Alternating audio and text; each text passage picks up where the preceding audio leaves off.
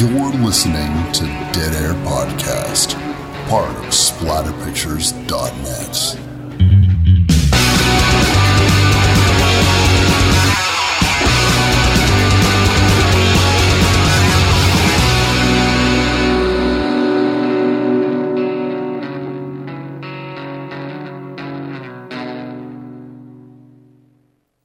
What's up, everybody? Wes, Dead Air Knife here with, always, Typical Lydia. Today's show, we're going to be doing the 1987 undisputed classic commentary track Halloween special of Hellraiser. Nice. I am excited, despite it being a commentary track.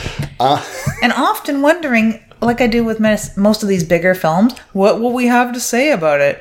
I mean, I'm sure we'll have an hour and 33 minutes worth of things to say about it, yes. But I always wonder, like, are we just going to lapse into silence and sit here and enjoy our favorite movie? No, we won't. And we won't, Lids, because like all of our other commentary track Halloween specials, we are going to have the sound off. We're going to be reading the dialogue, so we won't get lost in traditionally watching a movie. Because I feel like if the sound... Well, first of all, we'd get sued. Second of all, if the sound was on, yeah, we would just sit there in silence going, I'd love this part. But we can tell anecdotes and stories and shit like that. This is not necessarily going to be like a pop-up video where we're giving a lot of facts and figures about the movie. I mean, we know... And I'm not very smart. Come on now. Come on. Don't listen to her. We have Professor Wes here to tell us the pop-up video facts. We both have watched massive amounts and read massive amounts of commentary and basically documentary information on this film. So we probably could sit here and do a pop-up video on it. True. I know that you're very well versed in the actual Clive Barker books that this stuff's based on. I know a little bit about the comic books that have been made in this universe.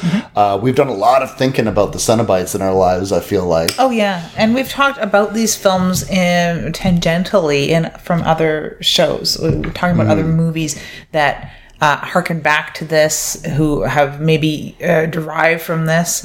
Other writers who have used very similar characters or actors and actresses that have crossed over into other things, other Clive Barker properties. Yeah.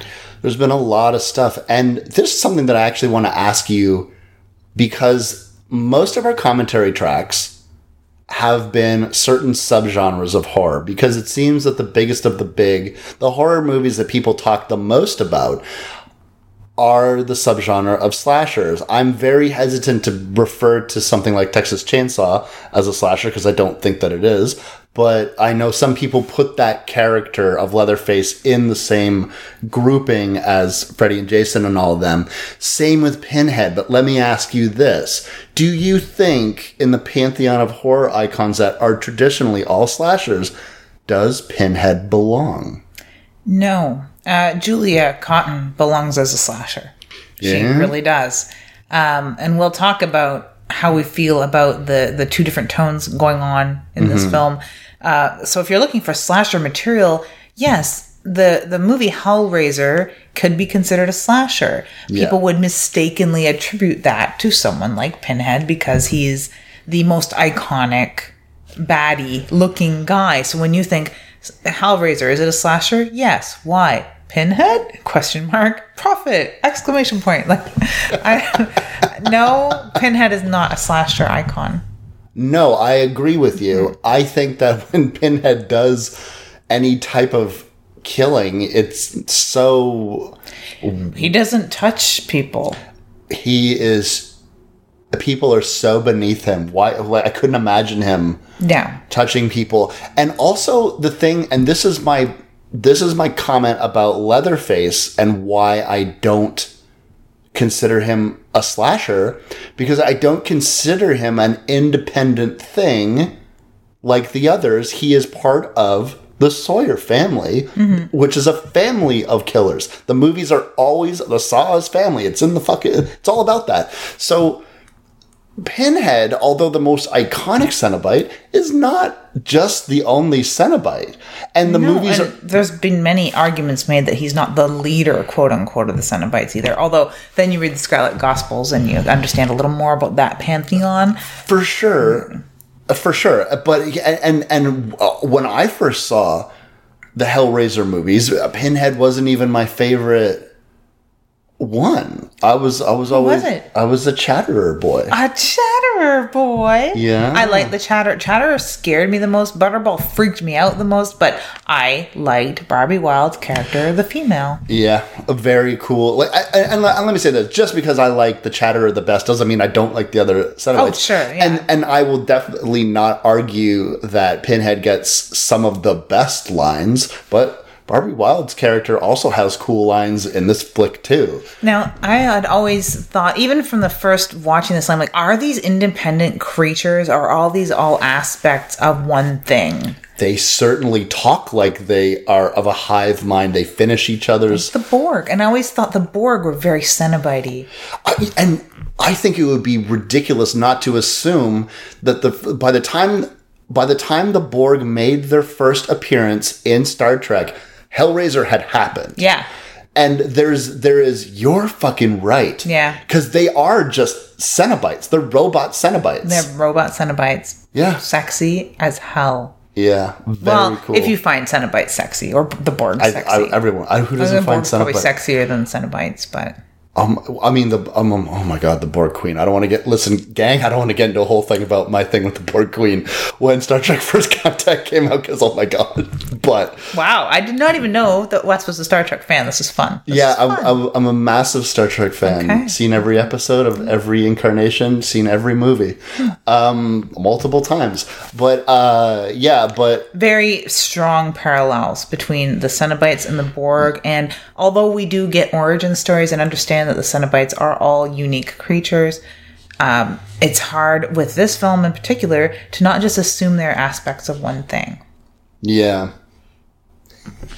By the way, you might get some dog sounds. There might be some dog sounds because we're doing the raw, unedited. This is the commentary track where we work the hardest on the delivery. We're not as lazy as usual, so that we can be lazy later. So future Wes and Lydia can be lazy. Yeah, I'm not going to pick up my phone and look up facts and figures. Sometimes I do that. I'm not going to text my friends while Lydia's talking and then just give a kind of non-committal answer to what she's saying.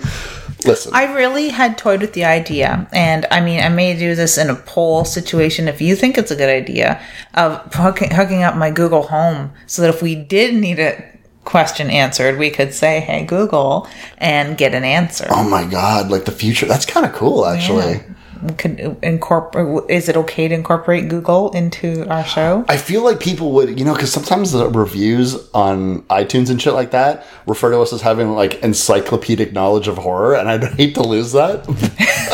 Well, if we were ever stumped, right? It's true. Very rare. I think it's probably once every 4 shows where I edit out a part where we're like, wait a second, did so-and-so so-and-so or so-and-so so-and-so? I don't know, let's look it up. And there's a big gap of silence. Like, it's maybe 1 in every 4 shows that we look something up. I feel like we usually come prepared. Oh, hell yeah. Yeah, you definitely do. You have your, was it mindscaping?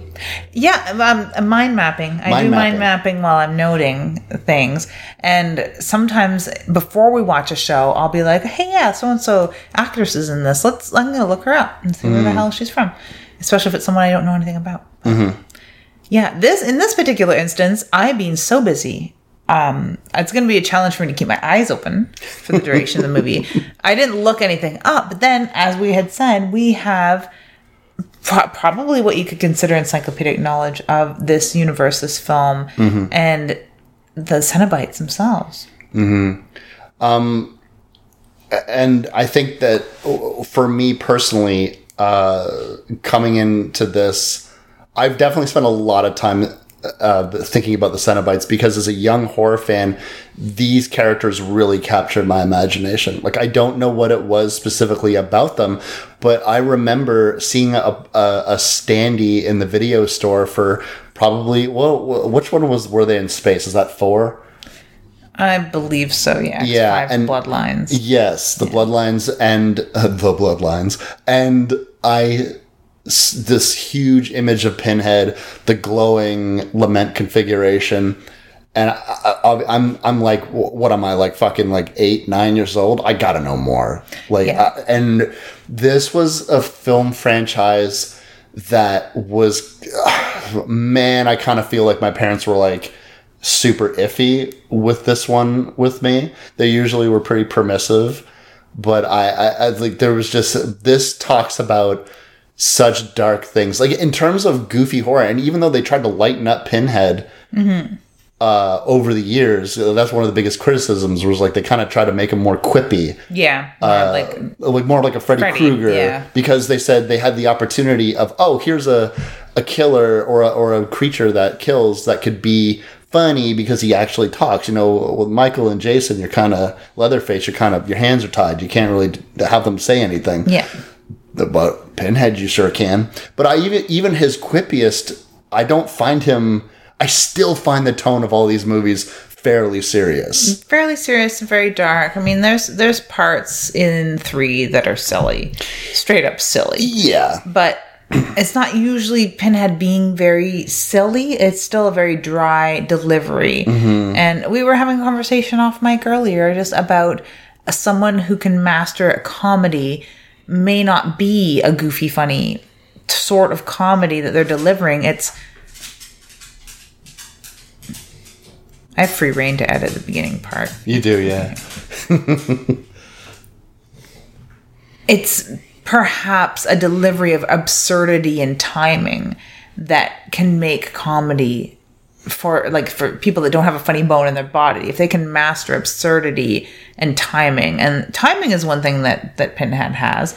Unexpected things that he'll say, you know. Yeah, comedy needs a straight man as much as it needs a goofy person, right? And Pinhead was the ultimate straight man because... Ultimate straight man, yeah.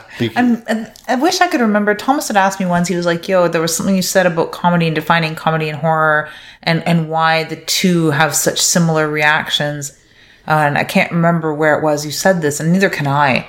And I remember saying quite a bit on the topic. And I remember having a really definitive point one day. I don't know where it is either. I don't know what I said, but it was brilliant, I guess. But it was like, is this the same sort of thing where horror and comedy are very close, that people want Pinhead to be more one-liney and quippy because he's talking about like such sacrilegious, dark things that are common within the human psyche, that the reaction to a lot of people to what Pinhead has to say is almost mirth because they're shocked. I think you might be onto something. It would take me a week to articulate that. Personally speaking, there is such majesty and grace and grotesque beauty to the Cenobites and Pinhead with his long robes and just his straight posture and the way that they light that character, and everything just seems so beneath him, so beyond our comprehension, and the character has such contempt for pedestrian things. And I think that that's what I responded to. I loved this grand pontificating guy sermonizing his dark message. And funny to me was just anytime that I thought Pinhead was being funny was just my laughing, because I was getting off on the idea in a way of just this badass being the smartest one in the room, who just knew everything, and every human mere mortal just trying to like stutter out their thoughts and feelings, where he's just, he's so much contempt. Oh, not only is he sure of what he thinks, he knows what you think already too. So it makes life easy for Pinhead. Yeah. And I think that there's an urge, for the unsophisticated to want to knock someone like him down a peg. Yeah, or a pin. Wow. Punny here. Punhead. What's Punhead night? And that, I think, that, I shouldn't say unsophisticated. It sounds like a jab at people, but maybe it is, that if you're not in awe of somebody like Pinhead, if that person thing did exist, and you want to be the jester about it, then there's, what you're trying to bring them down to your level. They won't succumb to that. Particularly in the 1980s when this film was released, particularly in 1987, where even the films that started out scary and serious were becoming ridiculous. We're on the cusp in 1987 of Texas Chainsaw 2, which was coming out in the year or so, which, ridiculous ad campaign. Freddy Krueger was Bugs Bunny with knives on his hands. A lot of the most extreme horror was comedy adjacent, if not straight up horror comedy. Yeah, a lot of stuff was coming out, was on the cusp of coming out. And this film, I use Hellraiser as an example. The Entity as well of unfunny. They're not funny. Unfunny. They're not funny at all. And the things that this deals with aren't fucking funny. Everything from like the dynamics of this family to the Cenobites themselves, it's not funny. Is part of this because they're doing special effects with blood and gore in giallo and like pre-80s, all the pre-80s films, and it's like blood and blood spatter, basically. And it could look pretty visceral and it could look pretty real.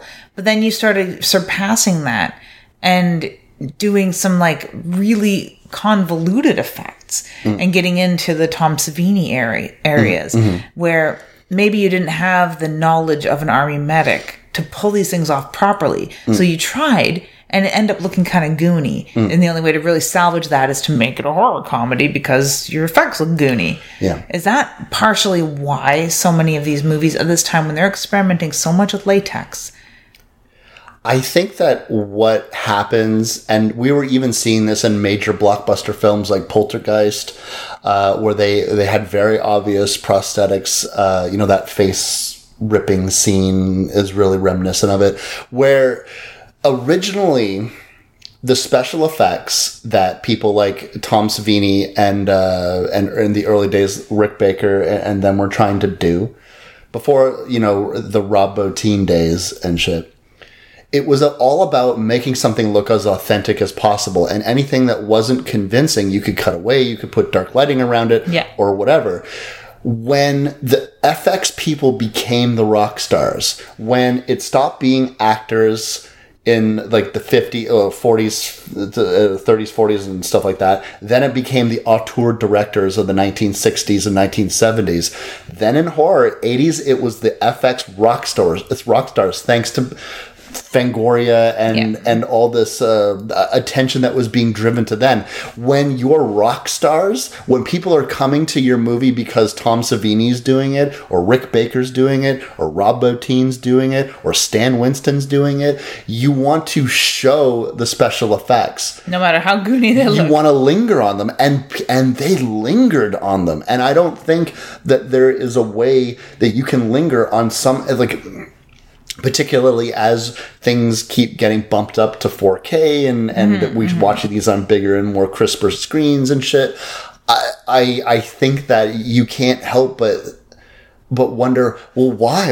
I was like, because this is what was putting asses in the seats, particularly when a vast majority of these films were coming out direct to video, which they didn't have the money, but people were going because of that rock star attitude to the special effects. And I think that it lent itself to comedy because you couldn't treat it seriously, because no one was going to, the modern day reaction could be like, oh, I can't believe, like, people thought this was real, this was scary. They didn't think this was real. They didn't think that they weren't looking at a robot face. They knew that. It's like when you were looking at stop motion animation, no one thought that skeletons were running around. It was a model. You're making fun of Sinbad now. You're making fun of Sinbad.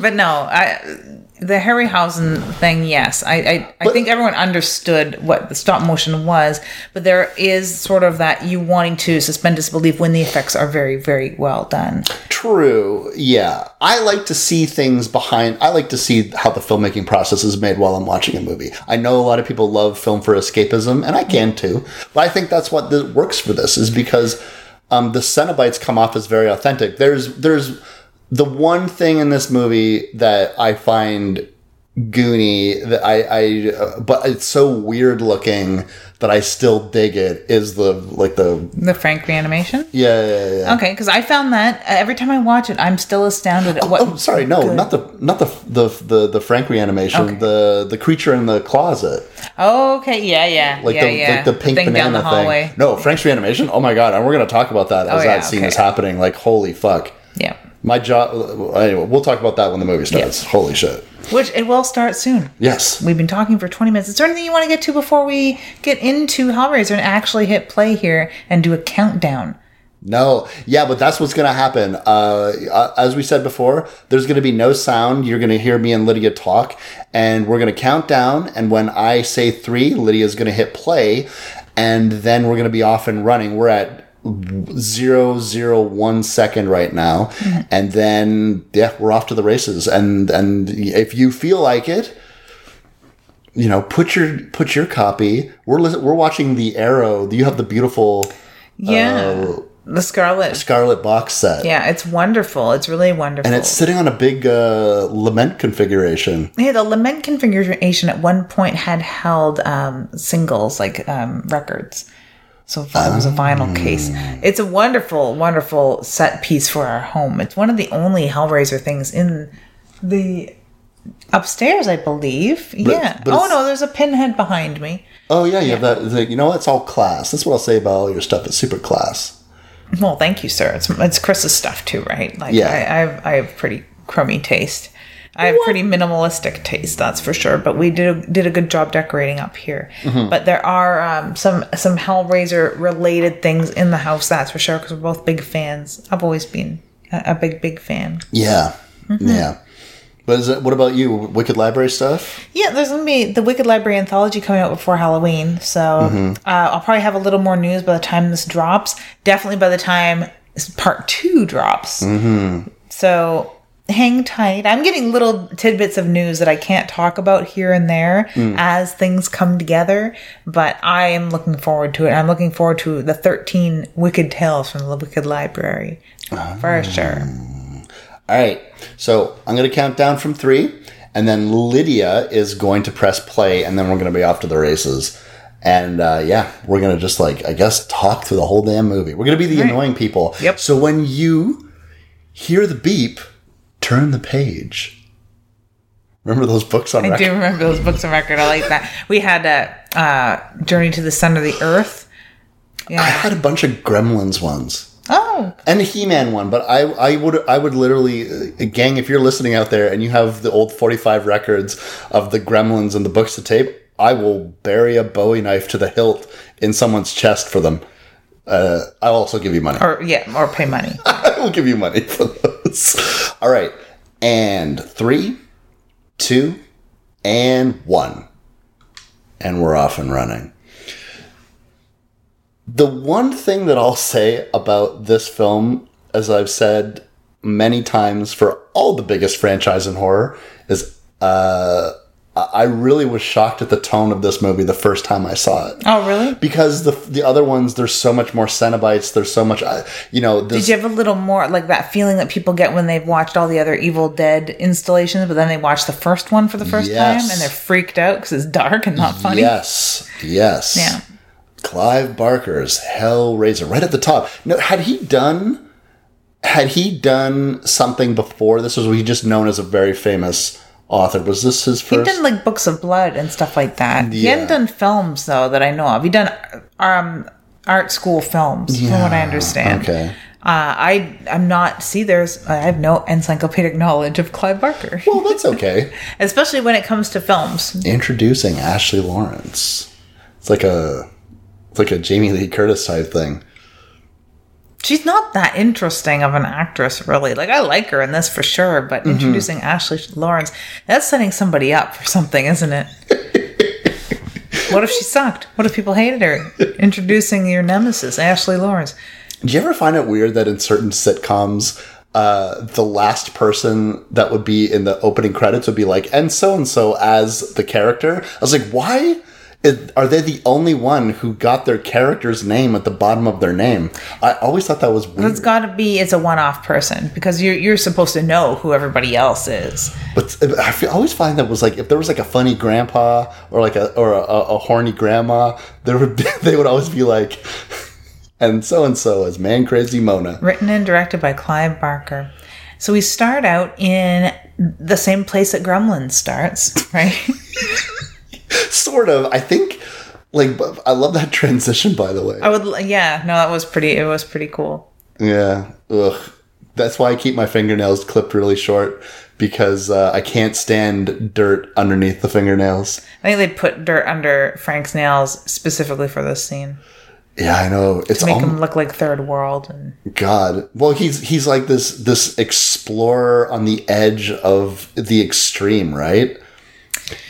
To put it eloquently, yes, that's exactly what Frank is and does. He's also just a perv. He's a dirty, dirty perv. Look at that sweat sheen. He probably dipped himself in olive oil there. You want to know how hot it would be being that close to that many candles? Do you think all this is necessary? Because no one else in any other movie, when they summon the Cenobites, has like candles around them. This is what blows his hair back. He's thinking it's some sort of sex magic thing. Right? He's hoping it's some sort of sex magic thing. He probably just thinks that this is like an extension of his tantric sex that he definitely knows all about, where he could just have like a 3-hour orgasm. Now, people talk about this as like some sort of precursor to a lot of person's interest in BDSM or like the sexuality of it all. The first couple times I watched this, it was devoid of any real sexual connotations to me, except for adultery. Like that to me isn't very sexy. So I didn't find it like a sexy film or these to be sexy creatures. I think the concept. Did you read the book first, or did you watch the movie first? I had watched the movie first. Oh. I was quite young when I watched this. Oh, Frank. That wouldn't go well at all, did it? Do you think that someone would go to all the trouble of like traversing, I don't know where he is, like India or something like that, and then and get the lament configuration, pay thousands of dollars for it, and not know that if you solve that puzzle, you were going to get hooks in your skin? Maybe no one had taken it to that extreme. Like no one had solved the puzzle, maybe. Or people who had acquired it weren't interesting to the Cenobites. This movie is really kicking you in the balls right away to let you know what you're in for. This set is awesome. I love the chains. You get a little Cenobite action. You get Grace Kirby as the female in this one. Mm-hmm, mm-hmm. Yeah. And one of the things about it is like, as much as Barbie Wilde in the second one, you gotta love that. But like, I'm always like, why can't they get the same actor for the same? Is it the same character? Do you view the female Cenobite in this one as the same female Cenobite in the second one? I do. Yes, I do. I just feel that it's the exact same character, different actress, but you don't notice necessarily. Do you think like whatever Frank's experiencing in this moment, having his face kind of Picasso'd around, I wonder if is pain even describable?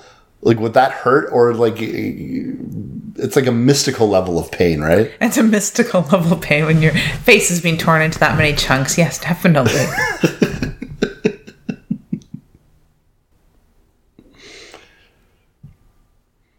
There's like this weird, when they're introducing this movie to the uninitiated, they're trying to give this sense of a world overlapping onto another world. Mm-hmm.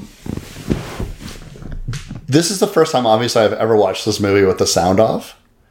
Which is, I will point out right away that is a travesty, and it feels so wrong. It feels so wrong because we want to hear those overwhelming orchestral. Oh my God, the soundtrack. Things. Oh my God, yes. The soundtrack. It's wonderful. We're missing it, but. I used to have the DVD menu just playing in the background. We have some vinyl around, like it's It's a wonderful thing to listen to. It's an absolutely wonderful thing to listen to, and it always has been. But, you know, it's fine. I get to miss out on Julia's voice. That's great. Maybe we can steep a little more and notice a little more about what she's doing with her makeup and hair now. She does have a very powerful shoulder pads, powerful hair. Yep, she reminds me a lot of Lady Di, you know, for some reason. Yeah, there's that sort of sophisticated, vague 80s businesswoman look to her. Massive shoulder pads. Yeah, just power suit, you know? Power suit, feathered hair, and like, I don't know, she has a more remarkable makeup than the princess would have ever gotten away with, but yeah, she's quite the look.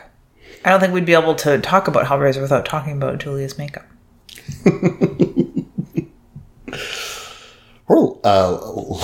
Larry doesn't look like that blazer fits him very well. No, he looks like he's wearing something someone's buried in. Speaking of Star Trek, he would go on to play a character in Star Trek Deep Space Nine, Gareth. Nice. Or Garrick, sorry. He was always in heavy makeup as a Cardassian, but it was one of my favorite characters on that show. We had watched a film just recently, which the name of it eludes me. It might have been called The Convent or something, and Claire Higgins was in it as a nun, and it was wonderful to see her. She's aged really well. She's a really, really good-looking lady, and she is even in this. As much as I'll make fun of her feathered hair, and it's almost like subdued new wave makeup. It's quite crazy. Glitter on a middle-aged woman is never a sound choice. It was a product of the time. Mm-hmm. Oh, completely. Yeah. Oh, God fucking damn it. Yep. Bugs. I fucking can't stand maggots. Oh my God, I can't stand maggots. I was watching crime scene cleanup videos, and they refer to them as cute and squeaky. And I was like, Wes would beg to differ. Oh my They're not God. cute and squeaky. This is somehow not as offensive to me as people walking through a house that they've bought that they've never been in before. But this place is fucking trash. Yeah, it really is. But, I mean, I guess that's all he cared about up until the time he got torn to pieces was smoking cigarettes and banging chicks, right? So why keep a tidy house? Could you bang chicks in a house like this? He could. I mean, I guess. No. There is something... I'm not gay, too, so I wouldn't bang chicks in a house like this regardless. But... Oh. Yeah, no, it is a pretty slimy, like, house. It probably didn't even have hydro or whatever, but... So it's like a punk house for one guy. It is a punk house for one guy. Or a crack house for waiting for people to move in. You know, watching this without audio gives us seeing a whole different angle. Like, I'm super bitchy daughter, screaming, yelling bitchy daughter. Hello, lovely daughter that I love so much. Like, the look on Larry's face is just of adoration. Well, it's not their daughter, but whatever, you know. Yeah. Yeah. So there is, like, he likes to take fun photos. And those don't look like Polaroids either. Like, he took those somewhere to get them developed. Yeah. Yeah, no, they're not Polaroids. That, or he had a dark room. I mean, it's a big enough house, he can easily have a dark room in there. This definitely would have been the time for a dark room. We had a dark room when I was... Color processing is a whole different world, though. So he might have got those developed somewhere else. Because color is a lengthy, pain-in-the-ass process where you do need full dark to process it. Black and white, you can get away with the red light in your dark room. But, yeah, there was some black and white stuff in there. There was, yeah. It's all pretty fucking porny. That's for sure. It is. And also, someone had to be taking those photos. Not necessarily. Oh, maybe he had... Like one of those tripwire things. Did they have those in the 80s? Yeah, they definitely... Oh, they had them stretching back beyond the 40s, if not beyond. Yeah. Holy shit. Shows what I know. And all it is a cable release. Now, she's just been looking through those photos and seeming very tense. Like, perhaps almost there might be some reason that she's bothered by them. You know, you'd want to think, like, oh, is it this conservative curiosity? Well, I never. Or is it, you know, jealousy to a certain extent?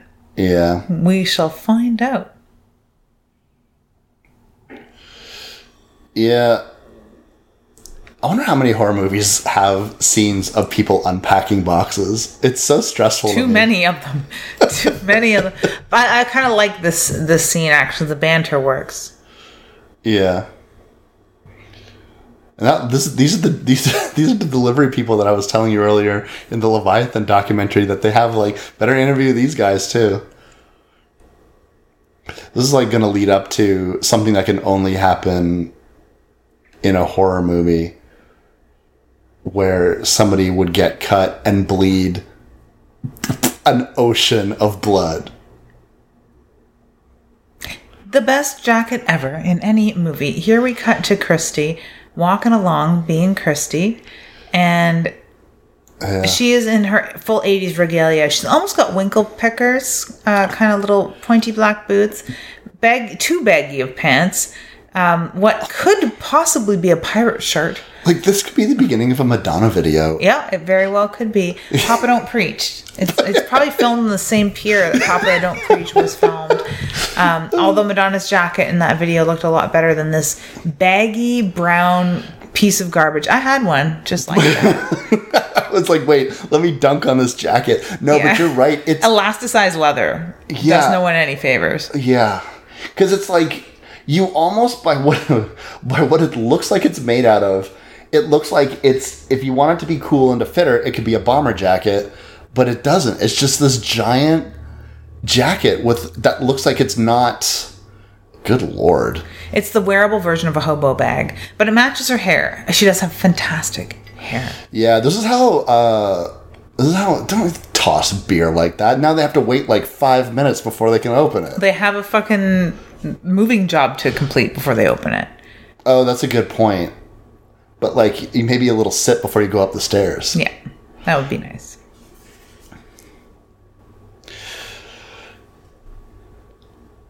I feel as though like the relationship that they have with this character is so fucking creepy. Like, there's no one that's not leering at her. Pretty much.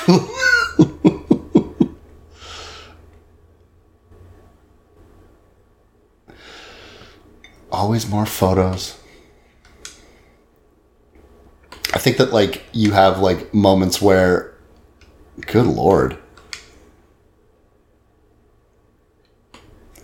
Have you ever seen pipes fuck up like that?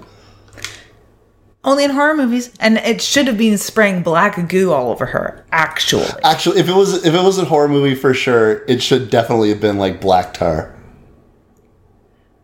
Flashback sequence. Yeah, no, was it apparent that it's a flashback? I mean, we go from Christy having problems with the pipes to the reasoning behind Julia being so into these photos that she found upstairs.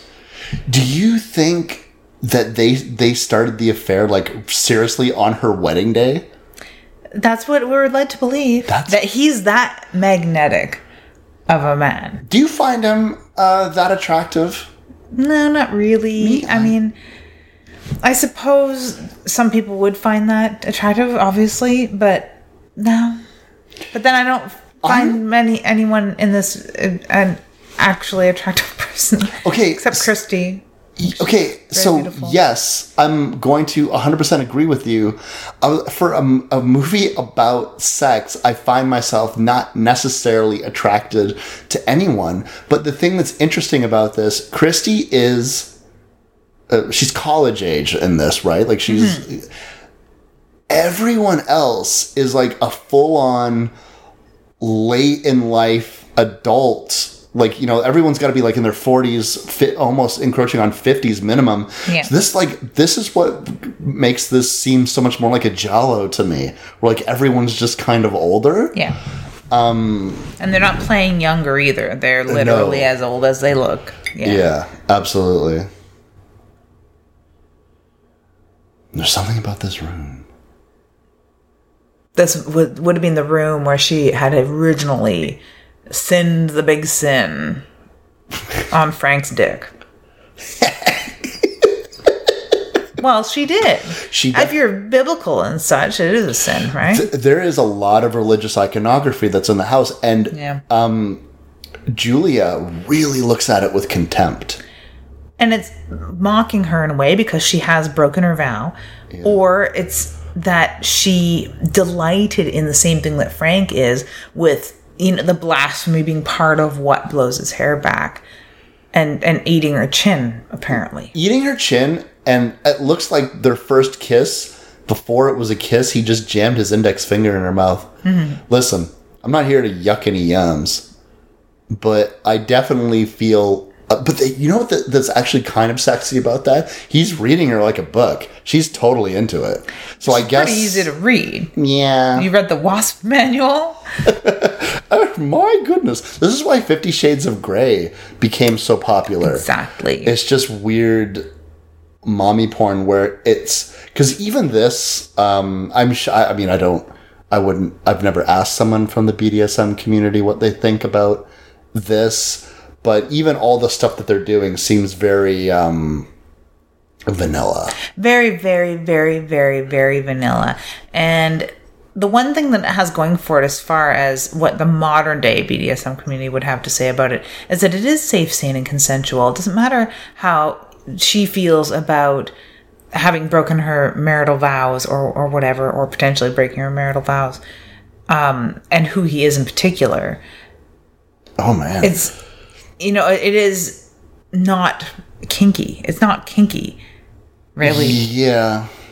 But there is a subset of people who, having a photo of a family member in the room while they're doing the sex is kinky, right? So yeah, and she's like having sex with her husband's brother on her wedding dress. Yeah, or maybe it was her wedding negligee, because it looks like a little. I don't know. I don't remember now if it is the actual dress or if it's the undergarments. Yeah, and this is like, good Lord. And this is like one of those scenarios where I lost my train of thought because I just got full frontal penis. No, she's getting so hot from the memories. She's just remembering all this stuff that happened a while ago, and she's heaving. Tell me, do you have any tattoos, Brad?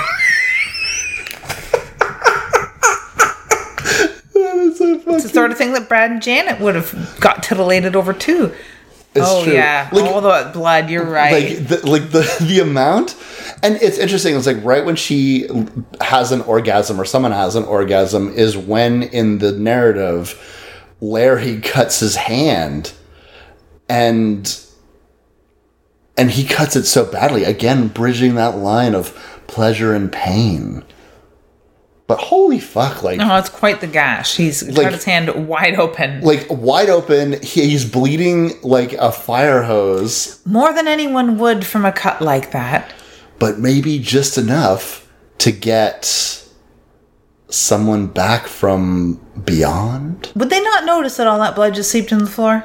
I don't know. Larry's fucking almost losing his entire consciousness.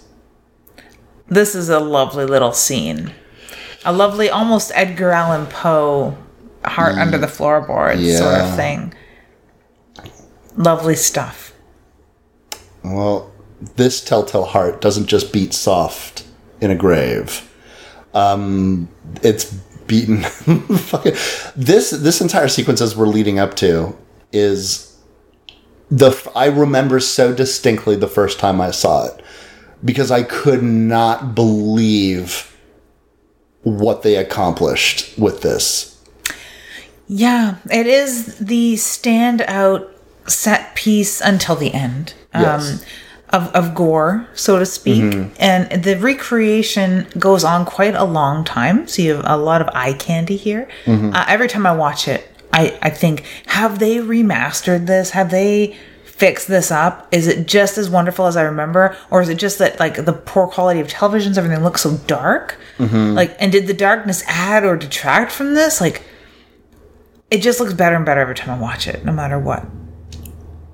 So what we're seeing here, for those of you at home, is we are seeing that thirsty floor Yeah. has sucked up a bunch of blood, and underneath it was, you could almost say in a larval stage, was a beating heart, and now we're basically seeing a person reforming from gore. Yeah. How was this fucking done? Painstakingly, slowly. You can tell that there's shots in reverse. They are dealing with animatronics. There's puppetry here. There's uses of wax. There's all sorts of very wonderful techniques, and they don't rely on just one. That's for sure. No. And I remember when I was watching this sequence, just without exaggeration, my fucking jaw was just open.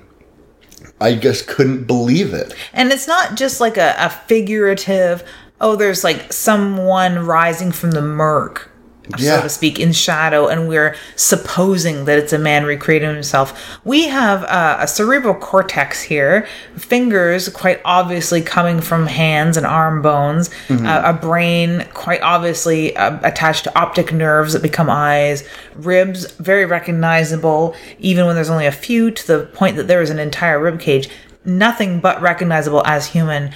And then that scream of agony that no doubt you would feel once a nervous system became integrated. Yeah. It's like, why did I get nerves first and not skin? Not a good idea, yeah. Now they're having this like family dinner. Oh my God. Which is reminiscent in a way of like family dinners in Beetlejuice. Yeah, there's something... it is that, but there's also a weird intimacy to it. Like, it seems small. This movie, and I don't know if it's budget or not, but it always to me makes it seem like everyone is supposed to seem richer than they actually are. It definitely seems as though they're not all that wealthy, but I feel as though the film is trying to project wealth, or perhaps they're just lower income people trying to project wealth because everything like Amityville. Yes. Everything's just so small. The table's so small. Everyone's so tight together. And the lighting, it's so dark in this room. No, and like you get the feeling of real wealth from something like Father's Day in the Creep Show. Yes. Just because of the ornate nature of that. Vaulted ceilings. And the way that they're behaving, and they're going to meet Aunt Bedelia and what she's driving, or what her sister's driving, and all that. It's very well telegraphed that these people are very, very, very rich. And here it's hard to tell because they don't like pull out a pocketbook and let us know what they make per year or things like that. And they're remodeling a house, so they could be... just doing well because of luck. It's really hard to tell. I think that we owe a lot of our suppositions about their level of wealth to Julia and the way she behaves. Julia, Claire Hagen's character in this film really projects waspy, well-to-do, Puritan. I think she married down, and like, because Larry drinks beer. Yeah. Ew. I would.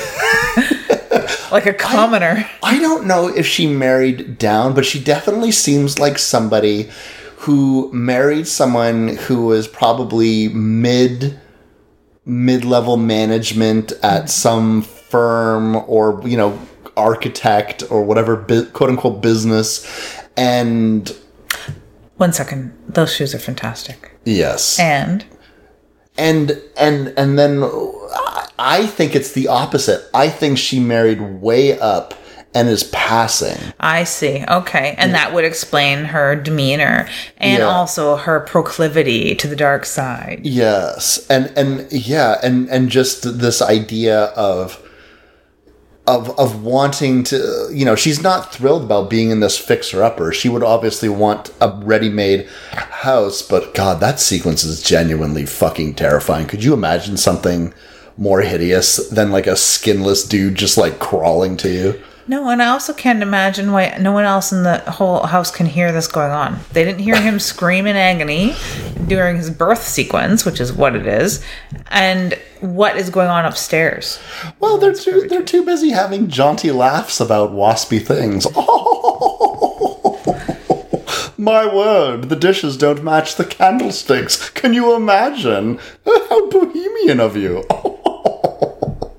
That's their dinner conversation. Yeah, that sounds exactly. Your candlesticks match your mantle clock. Oh, is that what it should be? See, that shows you how much of a dirtbag I am. I don't know. I don't know exactly. All I know is that my grandmother's mantle clock matched her candlesticks. Holy smokes. Yeah, it was a cassette, which is weird to me because I'm like, a clock and candlesticks. That goes together in my mind. My candlesticks are bats. Ah, that's proper. Yes, I feel that's my fun. I think it would have gone a lot better in this house. That's one thing that they're missing in this house. Because they've got all the mold and cobwebs. They need some bats as decor.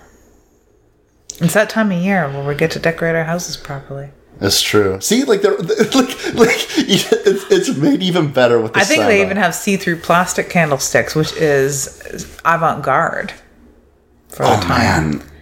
Oh, she was almost wearing a pirate shirt. She is true. She is this actress has never been drunk in her life. Yeah, Kirsty's acting tipsy is like Bambi, like baby Bambi on ice. And also, the direction seems like, can you act drunk and also a little horny? I guess. Yeah. Because there's just but something... But does she have a choice if she's 18? Well, maybe. Maybe.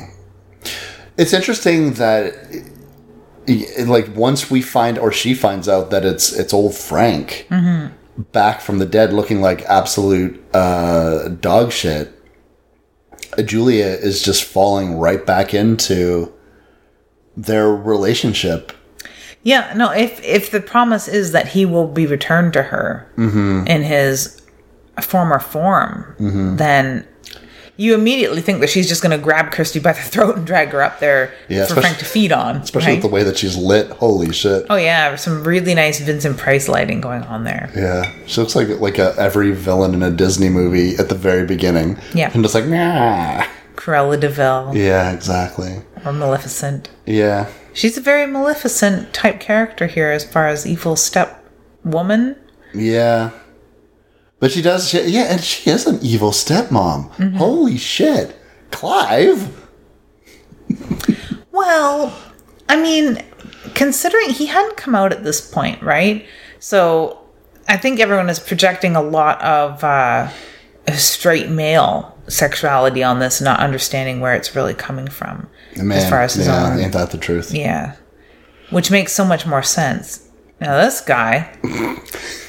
It looks like Stephen King's old photos from back in the 70s. You're really hinging on that one that it was in his college newspaper. He does look like a psychopathic hobo hippie killer.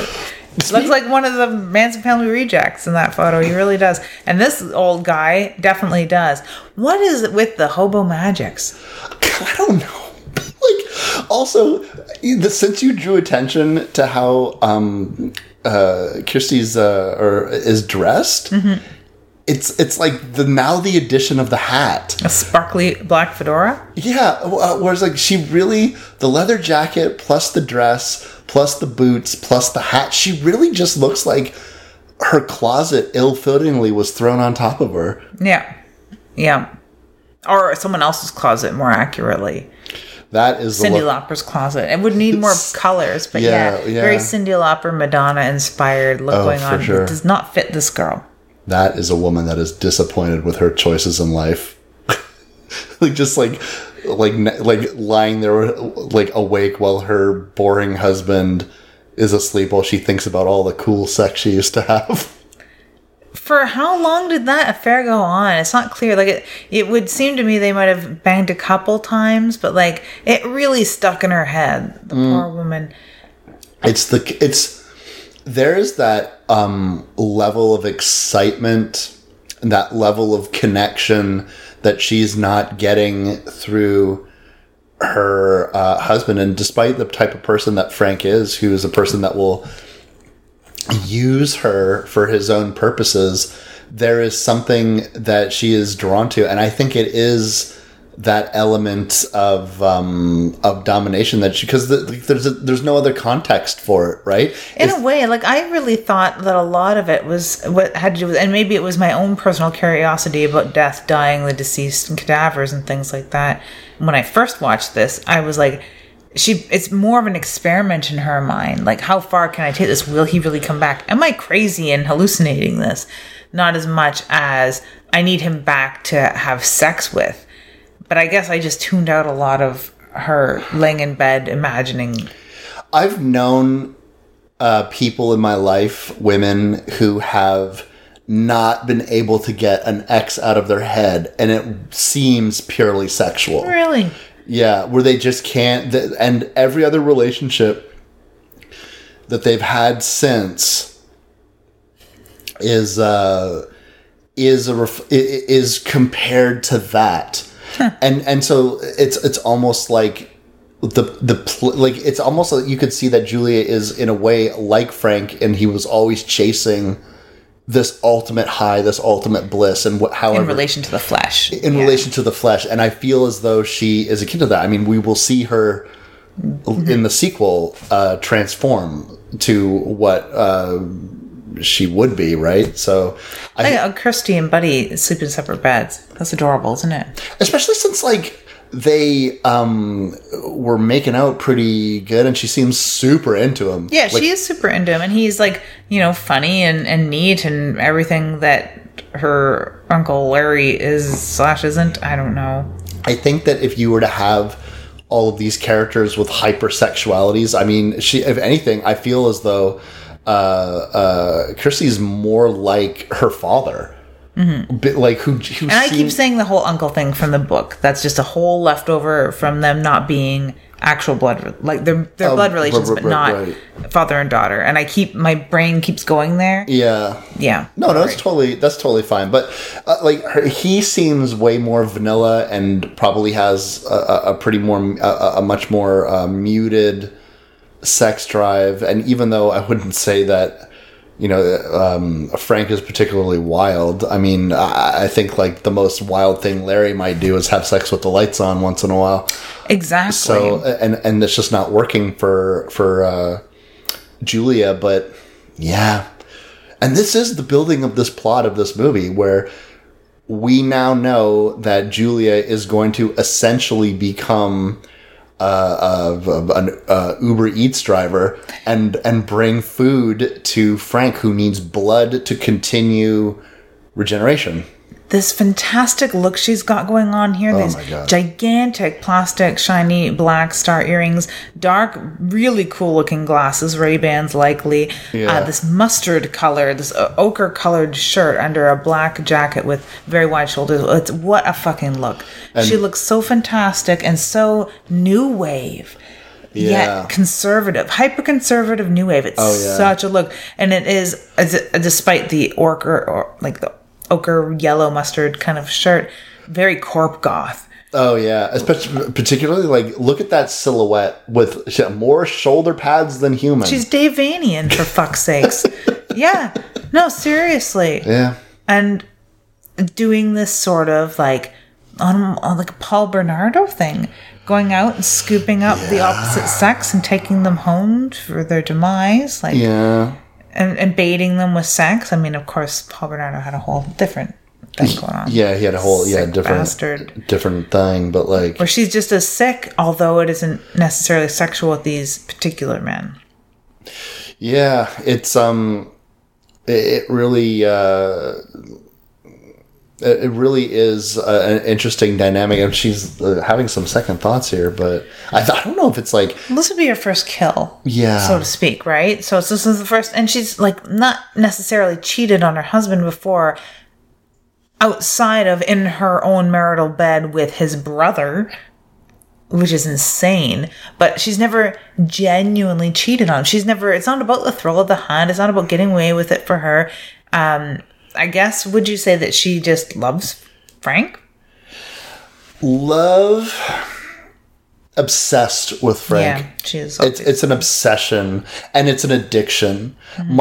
And I think that the addiction to pleasure, she would be just as content with anything that could give her that high. But as far as she knows, Frank can give her that high. That's how I kind of read this scenario.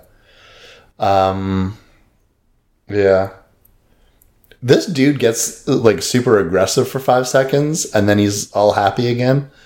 But because he thinks he's going to back out, he's like, "You're not going to change your fucking mind, are you?" She's still just so proper and straight-laced and conservative through all this. I do really enjoy that. Yeah, just perfect posture. It's like, and again, it really is this reflection on what was in vogue. I mean, my God, those star earrings, like... Oh, and I thought they were black plastic. They're tortoise shell. Oh, what a statement piece between the way that her orangish burnt umber brownish eyeshadow matches with her shirt. The only thing ruining it all here is the red lips, but I guess you need your pow. Pretty soon he's going to get a pow too, this poor fella. So this is the slower, more flirty kill. Yeah. The other ones are a lot more slasher in nature, I find, and a lot more quick because she starts to get efficient. Yeah. Man, there's nothing cool about taking off your pants and just like the dorkiest tighty-whities being there. I mean, I guess that's just real life to an investment banker, or whatever the hell this guy is. Yeah, you probably are right. Investment banker. That seems exactly what he is. Mid-level insurance guy. Hammer salesman. Holy fuck. Yep, she did a really good number on him. And here's another example of some really fantastic gore effects that look very, very realistic. Oh, yeah.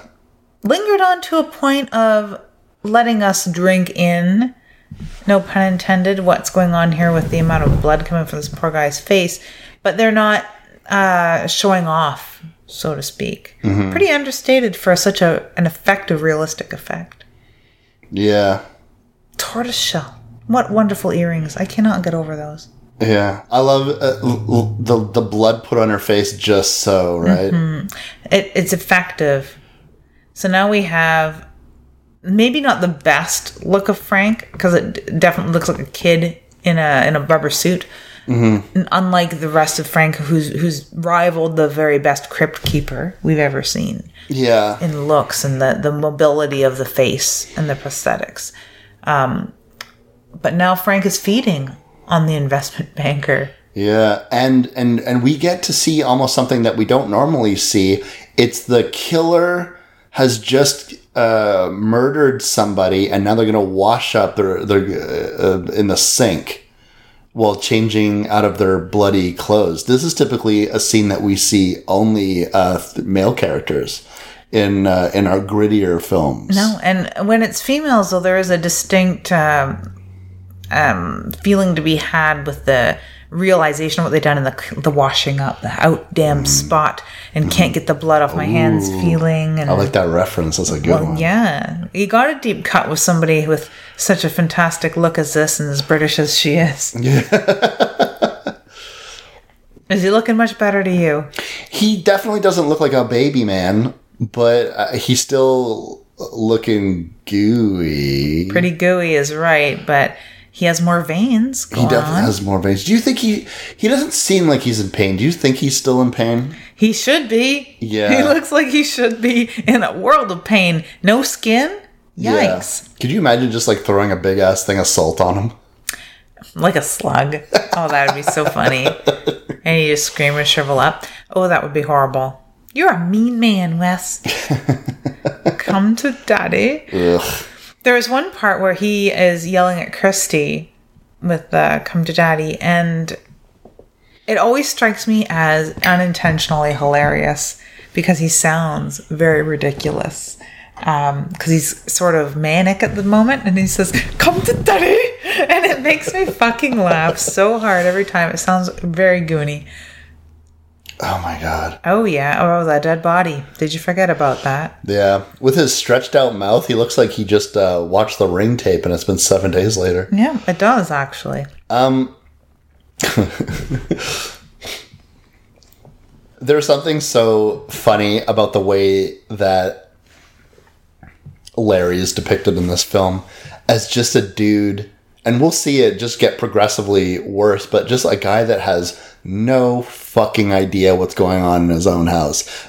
You know, and just so sweet, so innocent, so unobservant, however you want to look at it. So unobservant, probably half deaf, because these old houses do echo so fucking much. You can hear everything going on in the whole building. I know you can, but it seems that no one can hear what anyone else is doing a floor above or in the next room. He doesn't know his wife very well. She sounds out of sorts. Yeah, but he's definitely the type of guy that if he hears crying in the bathroom and he'll ask if she's okay, and if she says I'm fine one time, he'll be like, oh. And it has a lot to say about the empowerment of women taking hold at this time and forevermore, because if your wife needs her own space and privacy and tells you she's fine and to basically go away, you just do it. Mm-hmm. And it's not about avoiding a fight, is that she has the right to the space, much like in the 50s. The roles would be definitely reversed here, with the wife on the outside of the door saying, is everything okay? And believing them despite how they sound.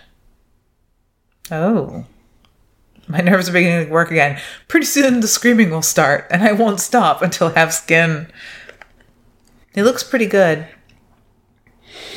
Yeah, he does look pretty good. I mean, good Lord, the makeup on this guy is incredible. The amount of KY jelly they were going through here, and glycerin works really well too, as far as something that looks wet and stays semi-dry, but doesn't, takes a long time to dry. Mm-hmm. This is kind of managing a weird affair. Except now, instead of just with his brother, she's also having an affair with her brother, who's also, Inside Out Man.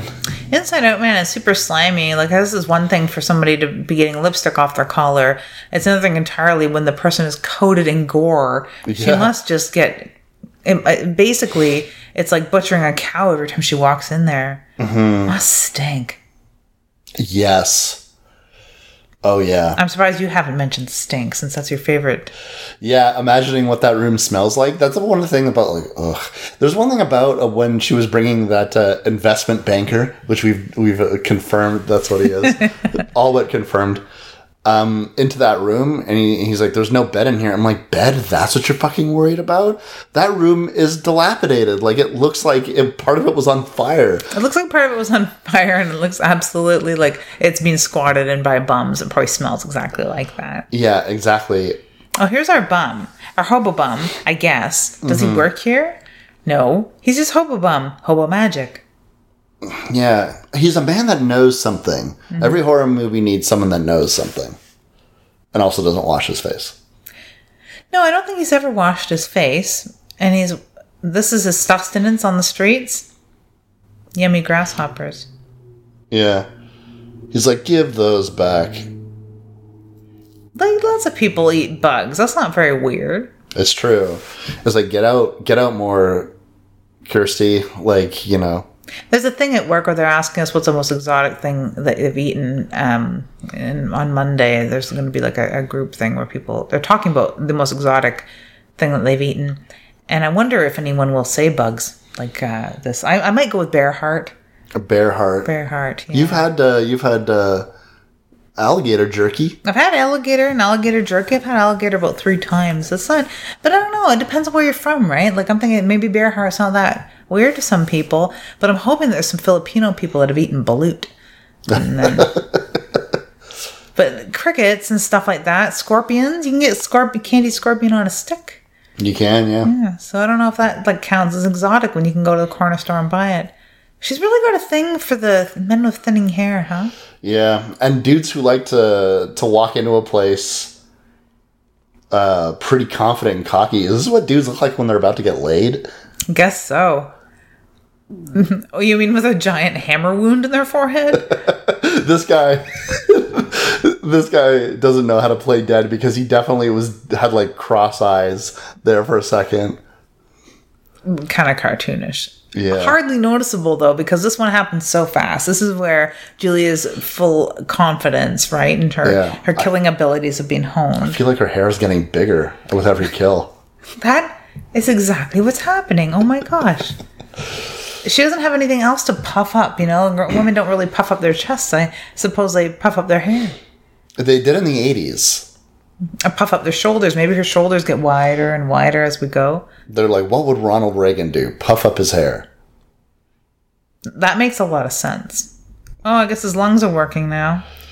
His lungs are working, and also he feels the need to wear a shirt, even though you wear that shirt for like 2 seconds and it's ruined. It's one of my favorite things about Frank, actually. That he wears like a very wet shirt all the time? Yeah, because he has no real choice, but it's like skin. It works like skin. It's doing the same job as skin. Mm-hmm.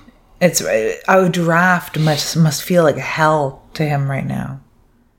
Or being Frank, like, wonderful, since he would dig that, I guess, considering what we're supposed to think of Frank, as far as him being a pain slut. Ah, that's pretty, huh? Yeah. The lament configuration, I mean, this is why I enjoy, like, Doug Bradley is in another film series, and he's in, like, all of these, but in number 5 is Bloodlines. He's also in part 5 of Wrong Turn, which is also Bloodlines. And I always found that to be an uncanny coincidence. That is pretty funny. It is. But, I mean, the lament configuration and that story in Bloodlines, I really enjoy so much. And the Lemachan box is the real star of the show. Yes. In this explanation about where he's been, about what the puzzle box is, we keep saying stuff like lament configuration and shit like that. For those who don't know, that puzzle box, the box that everyone sees Pinhead and shit like that carry, that opens doors, according to Frank, and to the pleasures of heaven or hell, he doesn't care which. And the thing that I find very fascinating is the fact that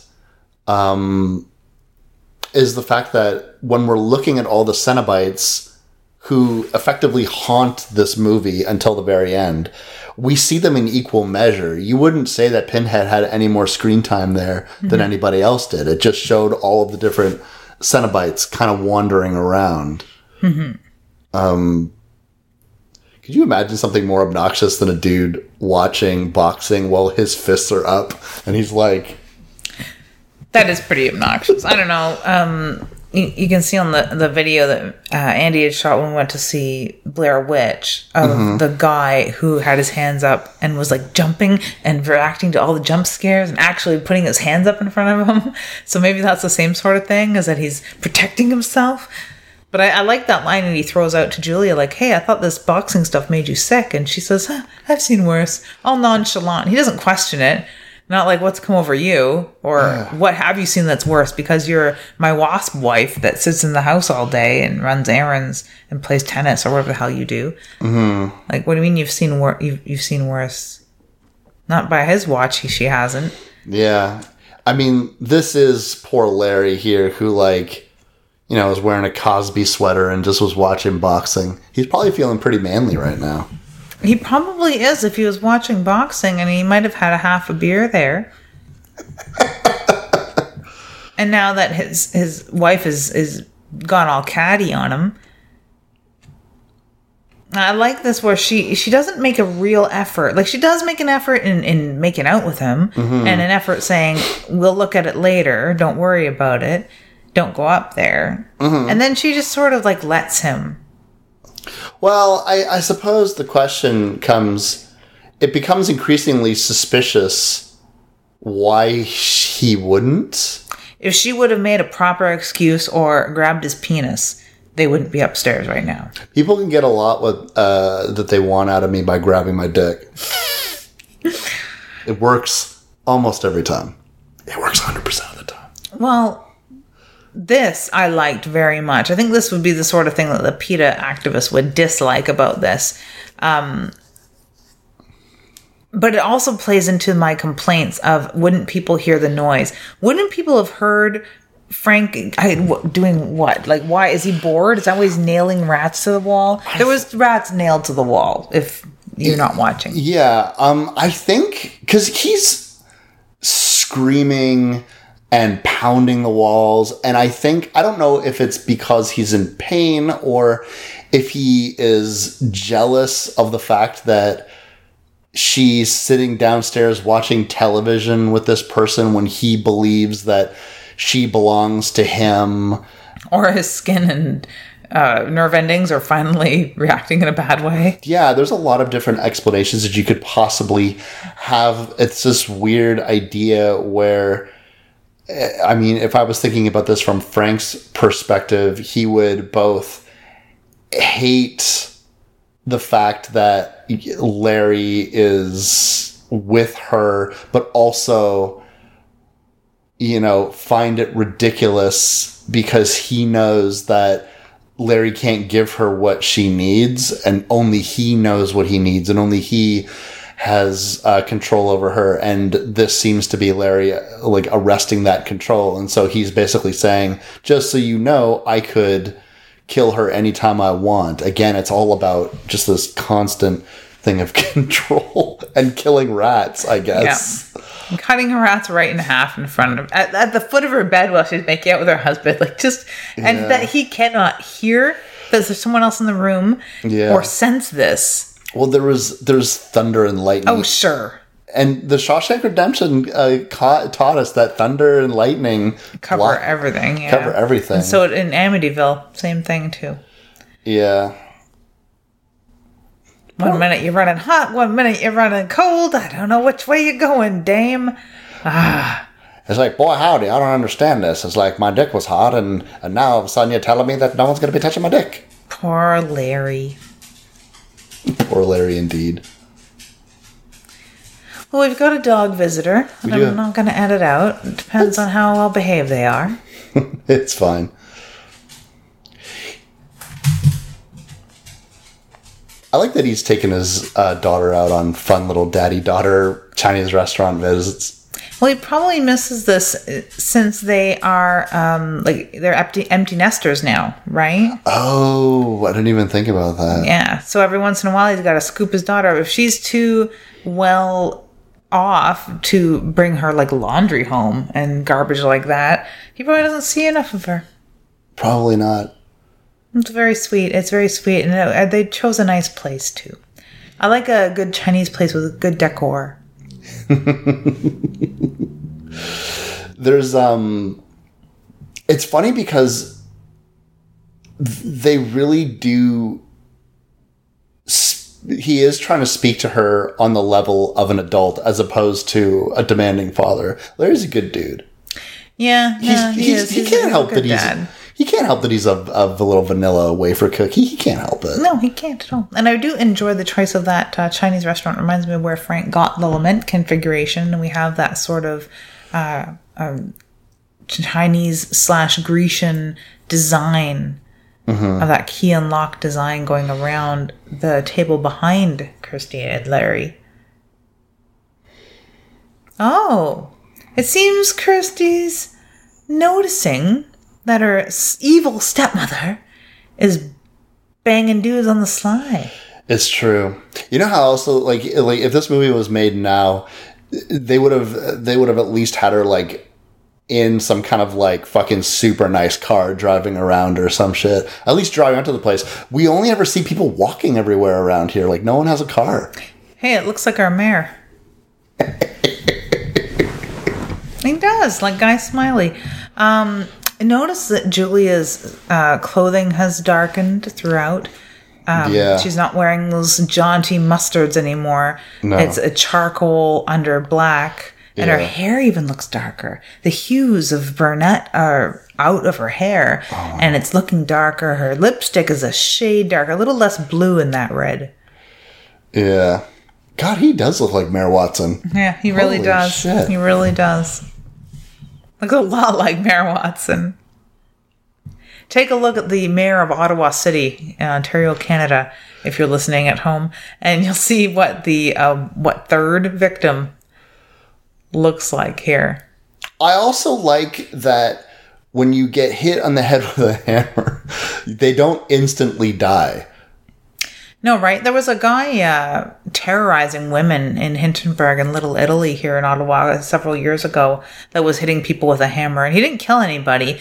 And there was very few people that he hit more than once. Mm-hmm. But most people, he'd walk up behind and hit in the head with a hammer very hard. Mm-hmm. A few people got fractured from what I recall. Yeah. But, like, by and large, it didn't kill them.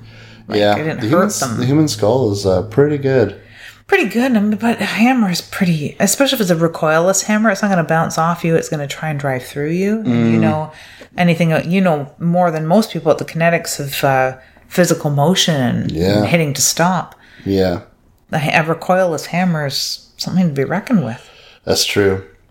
This is the part where we get an idea about how Frank actually goes about doing this, because beforehand, like, we don't really know. He's got finger straws.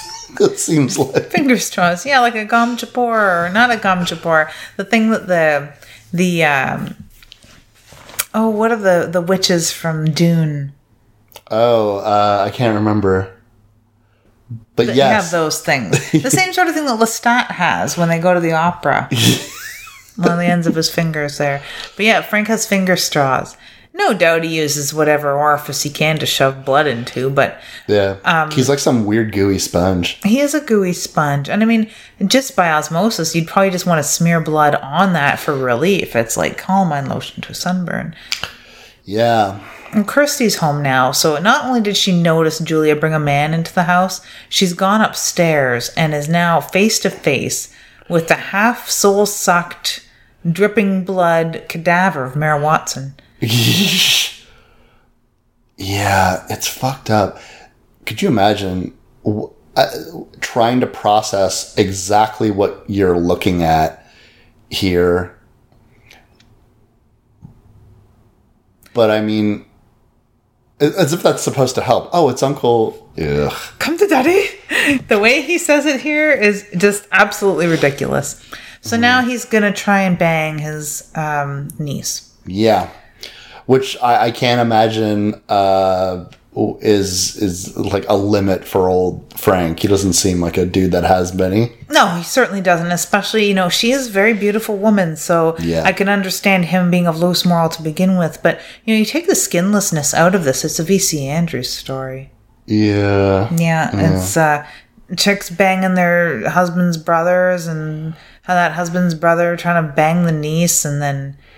in the next one, it'll be his kids and her kids start banging. And then it's a fucking V.C. Andrews story. It's petals in the wind. But the skinlessness adds a nice element. Yeah. So Kirsty has stumbled upon sloppy old Frank's Le Marchand box. Who would just leave that sitting around? I guess someone who just assumes that the only person that's ever going to go into this room is Julia, because it's like the only unrenovated room left in the house, it appears. Although she literally has no idea what the fuck it is. No, but it gets the right reaction, as soon as you touch something, if somebody's like, oh my God, don't touch that, put that down, you want to know what it is. Mm-hmm. The way that he was behaving toward her, on several levels, being a slimy cadaver and her uncle trying to bang her, he deserved all that. Yeah. Or Ashley Lawrence in a daze here. Yeah. Not unnoticeable either. Yeah. Well, I mean, she's got blood all over her shirt. She's walked past some nuns. The nuns, it's their job to stop someone like that, Yeah. They really ought to be tithing right now. It's Uncle Frank. Uncle Frank. I'm always... Come to Daddy. I'm never a fan of moments in films where, hey, Kirsty, do you remember this? Yeah, it literally just happened in the film. Like, why do we have to watch it again? No, and we're watching the Joe Hill story, Nosferatu, and there's a lot of what just happened gets replayed for you, I guess. To not only remind you as the bonehead audience, chrysanthemum's blooming. It's this red flower of death, a very stark oriental imagery going on there that doesn't really fit with this story. No. I enjoyed it visually, but really is too abstract. But yeah, as I was saying with the Nosferatu, it's to drive home that it was important to the character. We were there for it. We're pretty sure we realized it was important when it happened. Also, apparently that flower blooming is what that nurse was watching on TV. Still too abstract. Yeah. Is this because she touched the cube? Partially, I'd say she's just shaken because of what she saw. Oh, yeah. Cube or no cube. That's a good point. The cube did electrify her, and here Richard Pryor is trying to put her back in the bed as quickly as possible. She's lightheaded.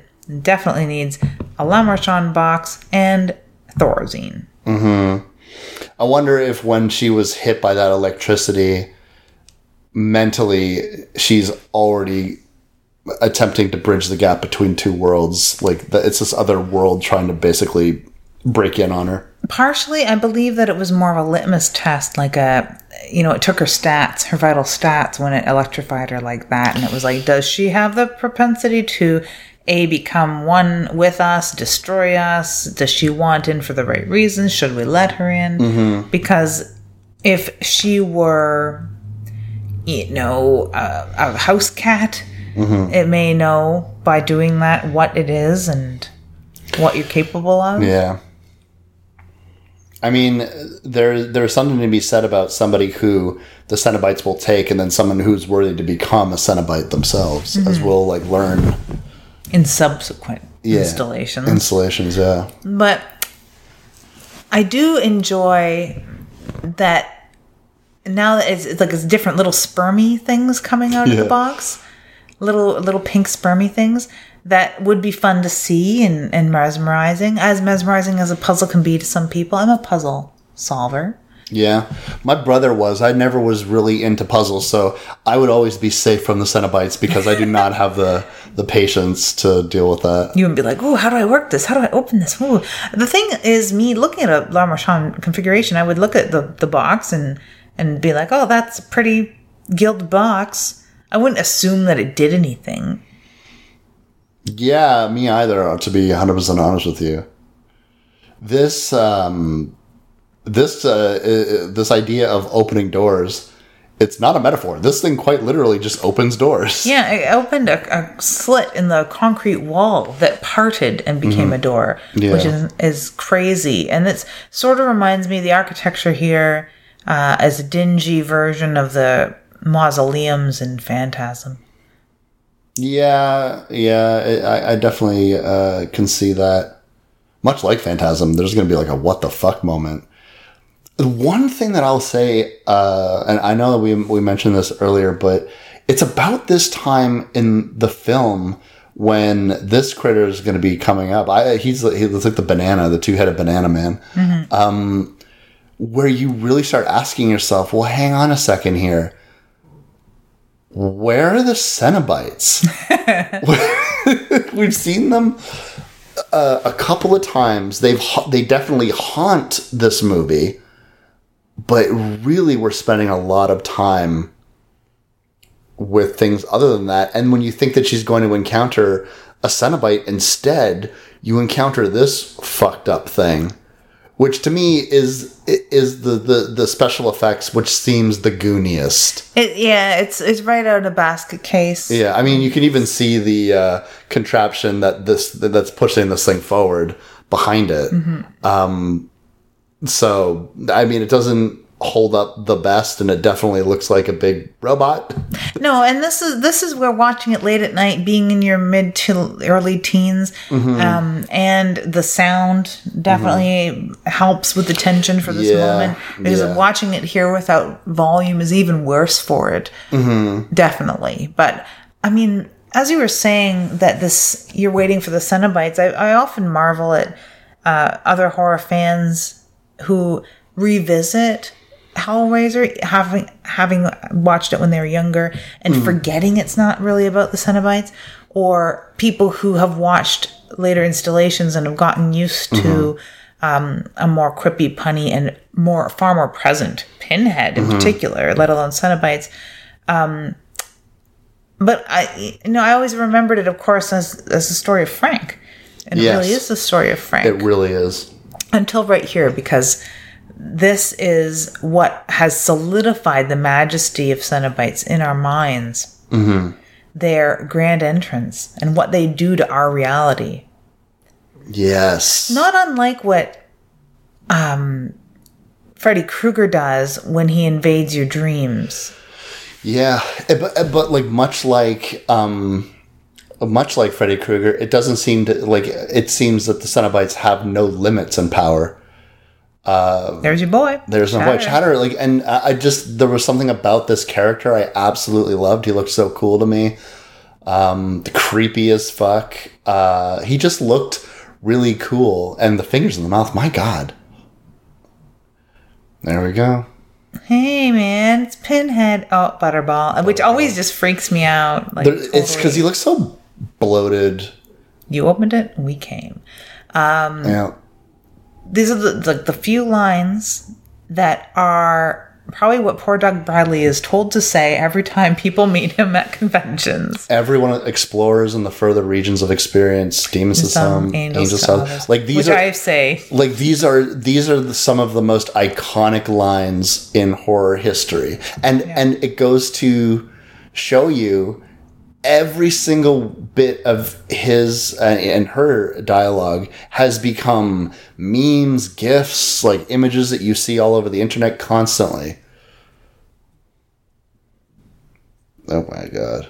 That open-throatedness. The one thing I really enjoy about each Cenobite, even before we get these stories, there is a story to be told just by looking at them. Mm-hmm. In the books, how were they described as they are here, or did the movie take it in a different direction? No, by and large, they are described as you see them here, and I think that the Scarlet Gospels, you could read the Scarlet Gospels, which is the most recent addition to the whole saga, and see how he's allowed the film to play in.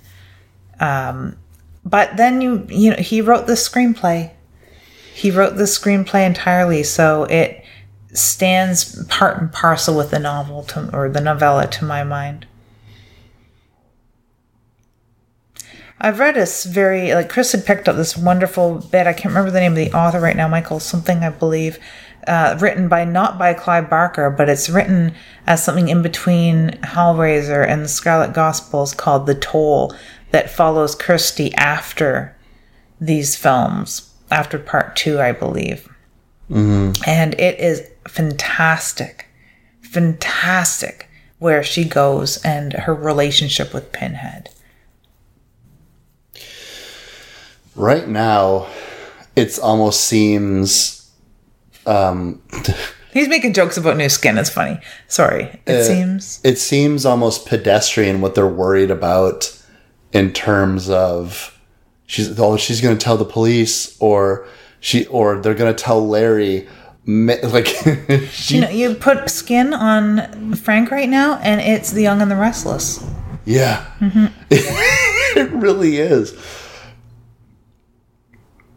There's Larry wins the award for dude that is literally going to die, not knowing what the fuck was going on in the movie that he was in.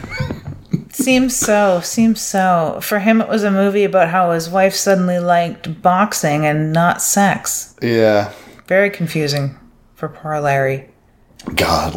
This guy looks like... you ever watch that teen comedy Can't Buy Me Love? No. He looks like the guy that was the lead in that. He kind of looks like Howie Mandel in his old music videos and shit like that. Yeah. Yeah, something like that. But he's got an Art Attack look to him. Art Attack! That is exactly who he looks like. That Australian man. Mm-hmm. Wearing too many colors. Yeah. Well, maybe this is like her having her cake and eating it too, because...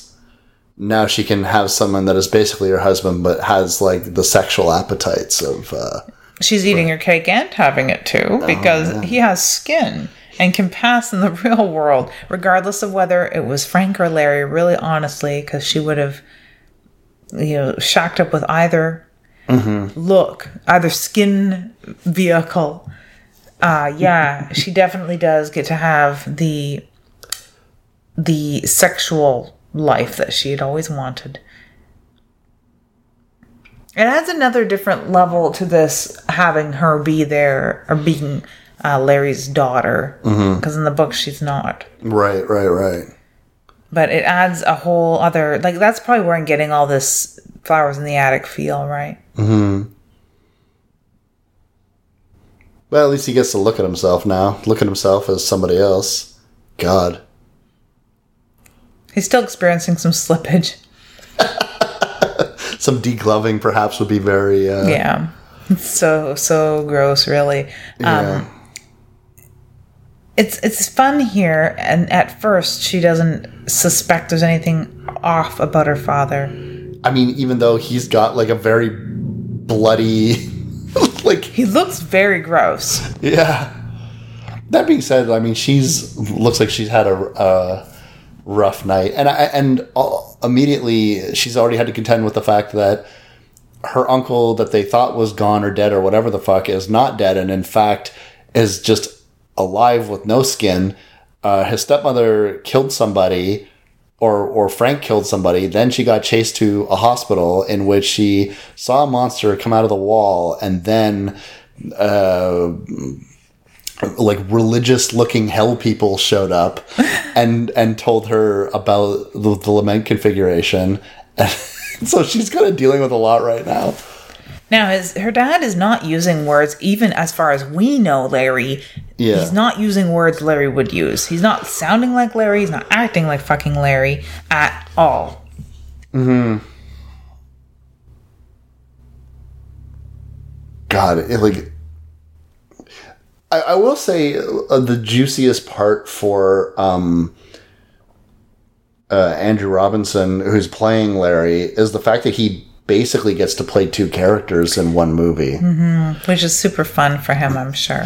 I'm sure like that kind of was the icing on the cake. Like when you first get this script, you're like, oh, well, I'm kind of the doofus husband that doesn't know anything. And then at the end of the movie, you kind of get to be the bad guy. I think that the icing on the cake was really for the guy that played Frank with skin on, because all he had to do is be sweaty and like fake bang chicks. So that would have been a fun role too. But now this is a real testament to this guy's ability, because we buy it. I absolutely buy that he's not himself here. Mm-hmm. And don't understand why his daughter doesn't. Yeah, it's like his ears are falling apart. His ears are falling apart. His hair is absolutely coated in gore. It's really disgusting. Yeah. It looks like there's a skin flap behind one of his ears. Mm-hmm. And I like that because of all that, when he does something that any human can do, pull their skin down at the bottom of their eyelid, we know that he's checking for the fit, which is insane. Yeah. It's like, here, just going to show you something real quick. Yeah, they've locked her in the room with what is actually her father's dead body. Yeah. And she's been led to believe it's Frank's. Yeah. Oh, man. This backlighting on these guys is so amazing. It truly is.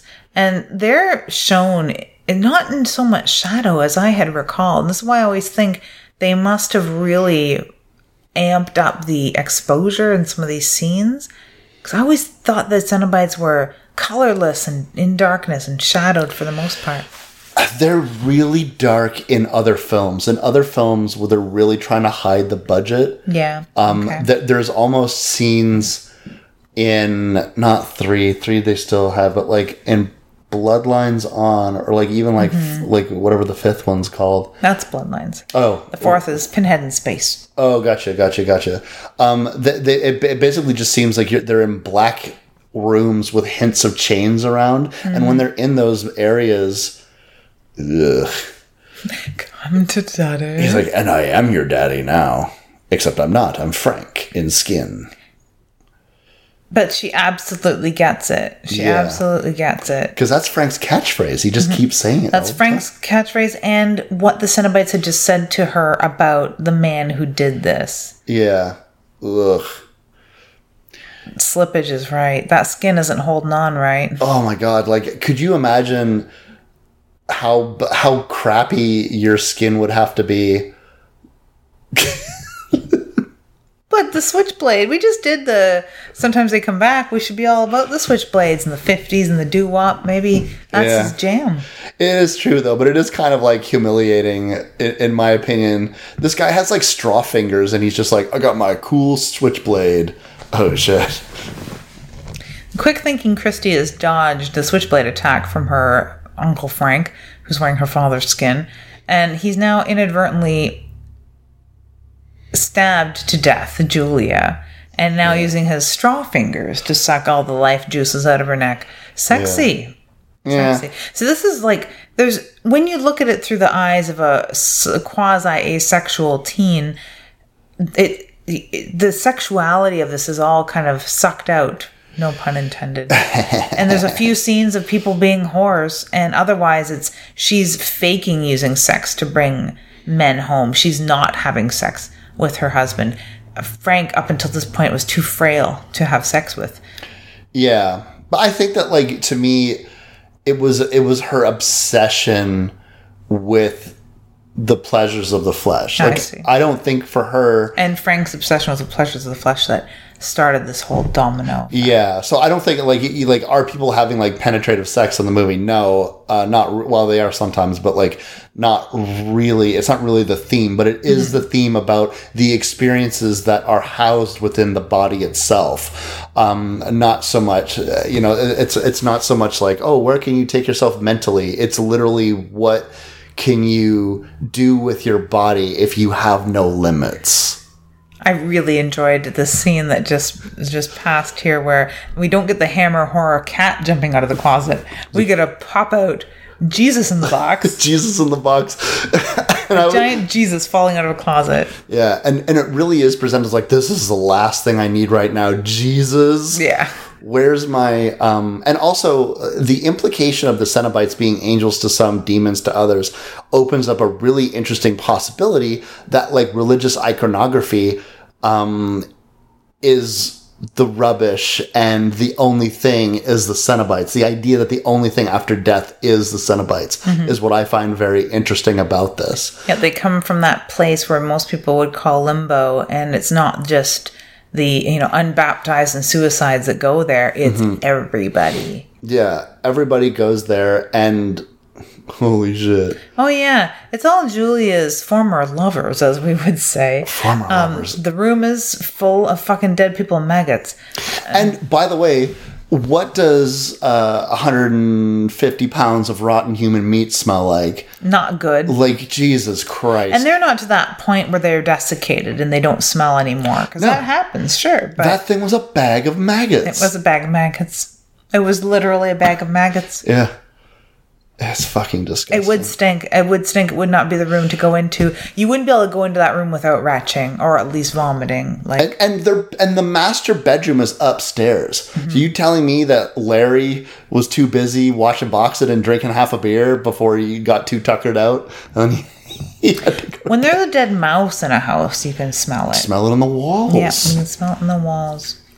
Like a few dead people upstairs, not to mention the gore that's soaked. Like, in part 2, we get up close and personal with the mattress Julia died on. Yeah. And we get to see what gore soaked really, really means. Yeah. But it would stink. Seriously. I was like, you got to stop folding your switchblade knife back so people don't hear you when you're coming. Nah, he likes that look. That's fun. That's like the rattlesnake. Oh, she's tripping over her dad's body. Yeah. That's that. Yeah, you hate to see that. That's the last of us.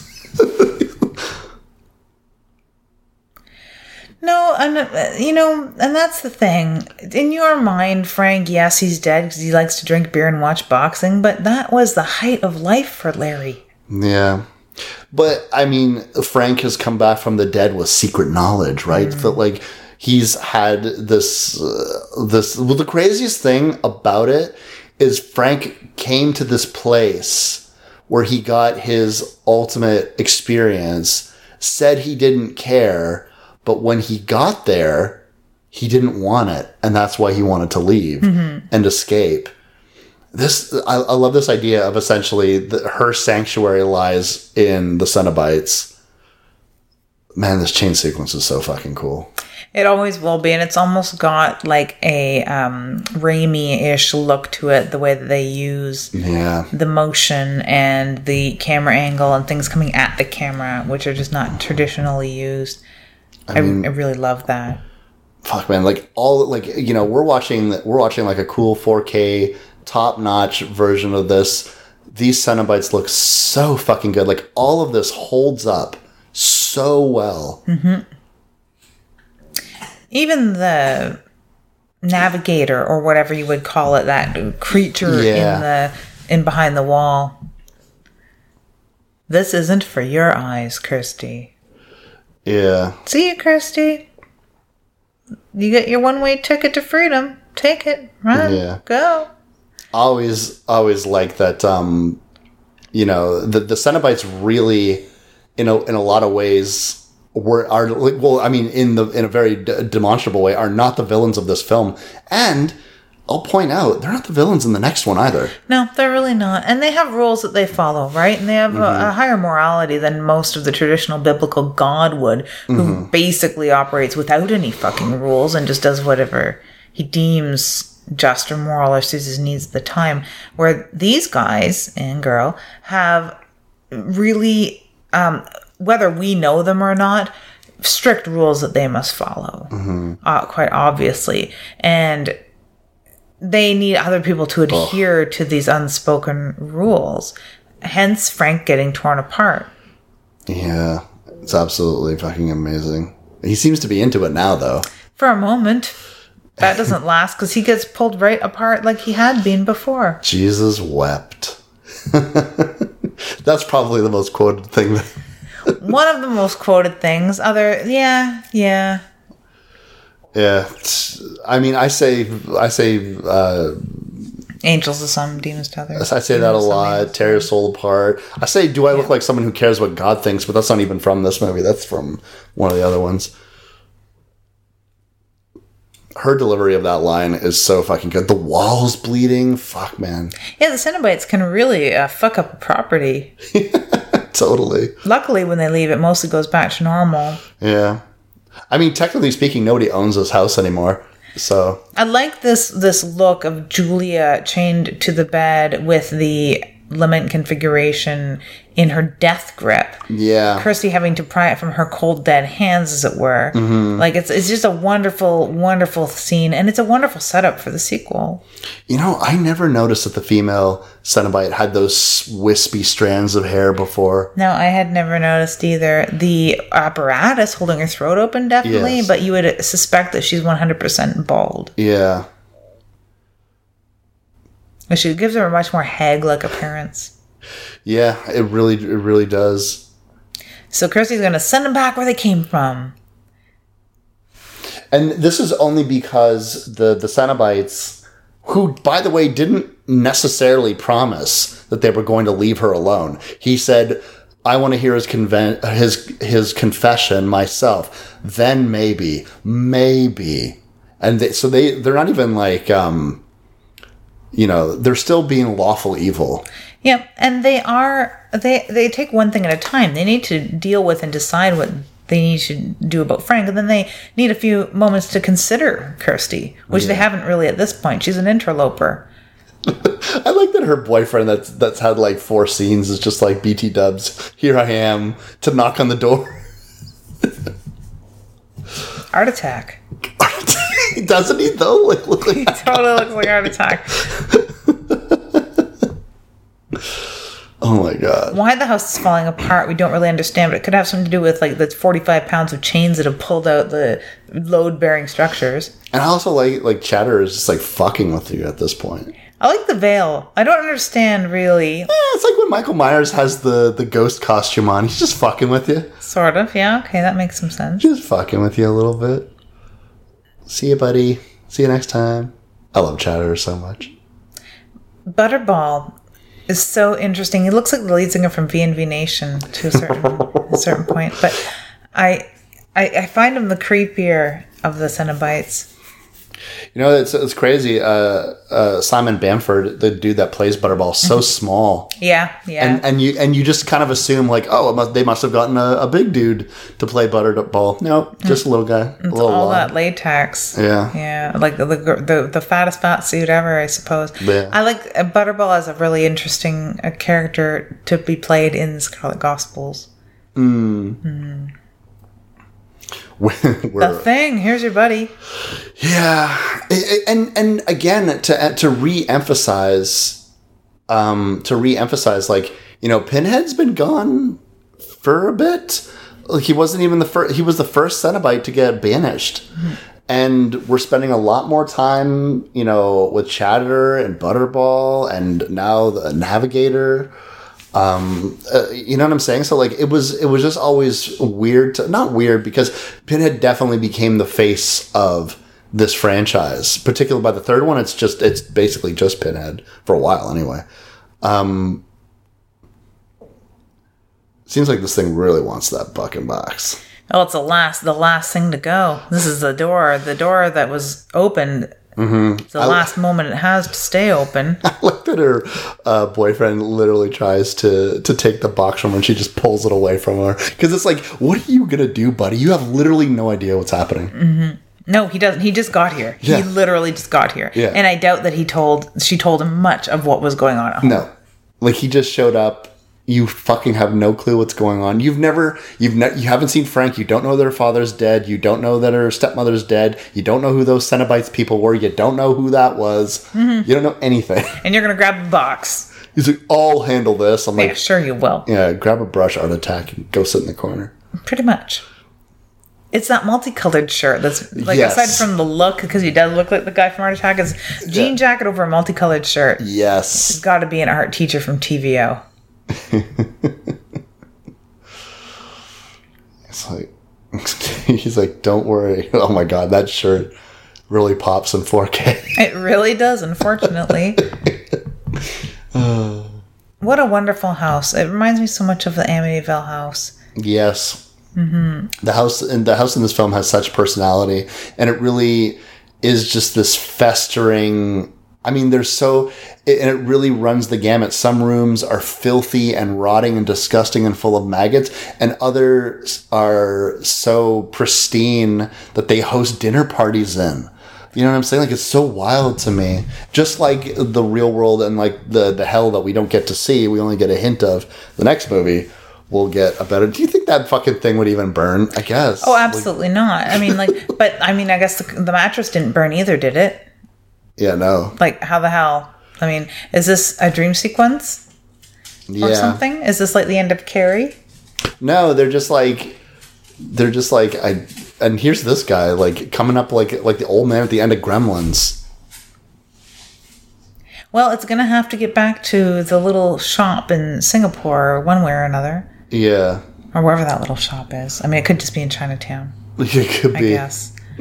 I don't know how far Frank went for this box in the first place. It seemed like he was pretty far. Like he definitely he definitely was like looking like the dude from Uncharted, like green pants, Thailand somewhere. Yeah. Well, I always forget this sequence. This self-immolation to return the box from whence it came, or something. Yeah. Yeah, and now it's Army of Darkness. Yeah, it's Army of Darkness. It's this fucking 70s album cover. It's like the side of some stoner dude's van.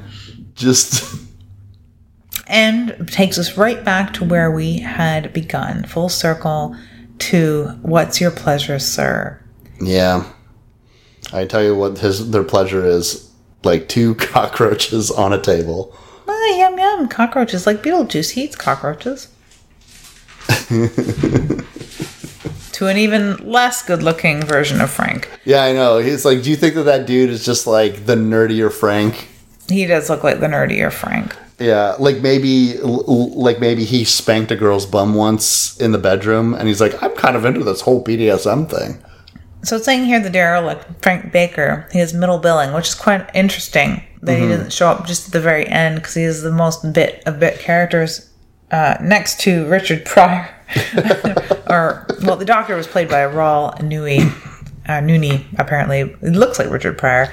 But yeah, The Derelict has 3 whole scenes, all under a minute, and I don't think one word of dialogue. The implication is that he's someone that knows somebody, a caretaker or a demon that is meant to... Caretaker is the word that comes to mind. Yeah, who's meant to make sure that the lament configuration doesn't just stay in someone's trunk like fucking Bilbo Baggins for 40 years. Yeah.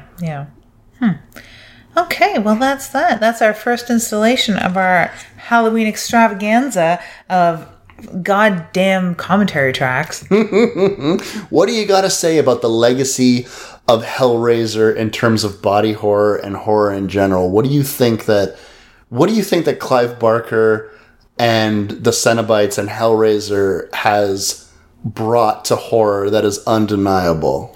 Definitely has reminded us that there can be a spot where horror exists within the weird and cosmic and religious horror, alongside some very, very serious carnal implications of the human nature and the inhuman condition, or the human condition, rather. The Inhuman Condition is a Clive Barker novella, but the human condition. And in that lies the horror. You don't need to look very far outside of us to find it. Yeah, that's really what it had brought to horror to begin with. And then, of course, everyone's going to say the sexiness and the cool trench coats, but yeah, I like aesthetically, I think, but the strange thing is aside from certain hand-picked films, The Void comes to mind. Oh yeah. I can't even really think of people who would be overtly influenced by Hellraiser, because I think it's such a specific thing that in a weird way, if you tried to do it, people would just call you out and say, well, there's better versions of this. It's called Hellraiser.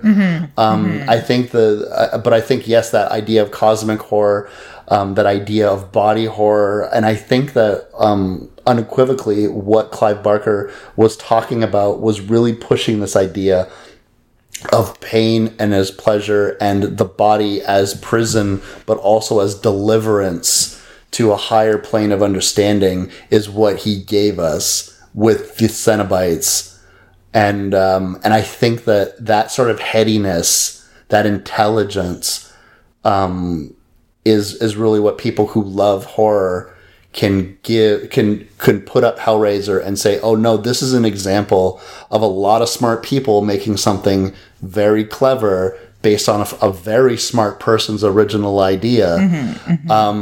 And also there is an undeniable grotesqueness to this film, but it's so classy at the same time. And that's how I view the Cenobites in film, as just grotesque and classy.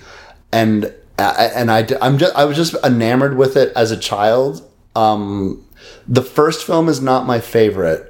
It definitely is one of my top horror films. But I mean, oh man, we're getting to Hellbound, and I love that movie. Hellbound's great, and I still have a real soft spot for Hellraiser as a film, though, because it does tap into that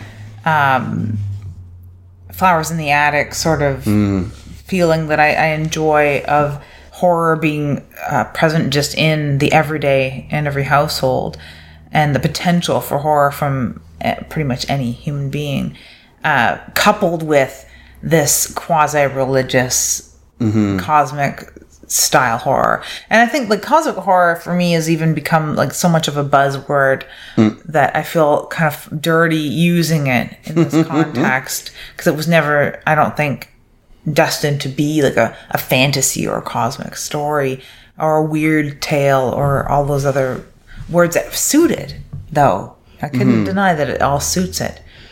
I think that, like, first and foremost, like, body horror is what it is. I think that I think the things that you could put on the Cenobites and what they represent, what they mean, how they're filmed, how they're written. See, I always clash with the term body horror, especially when applied to something like this, because it is just so grotesque that you can't sympathize with the person, and it doesn't hit you where it hurts, so to speak. Or something like somebody eating their own flesh, or somebody having a parasite within them, something that gives you the creepy crawlies.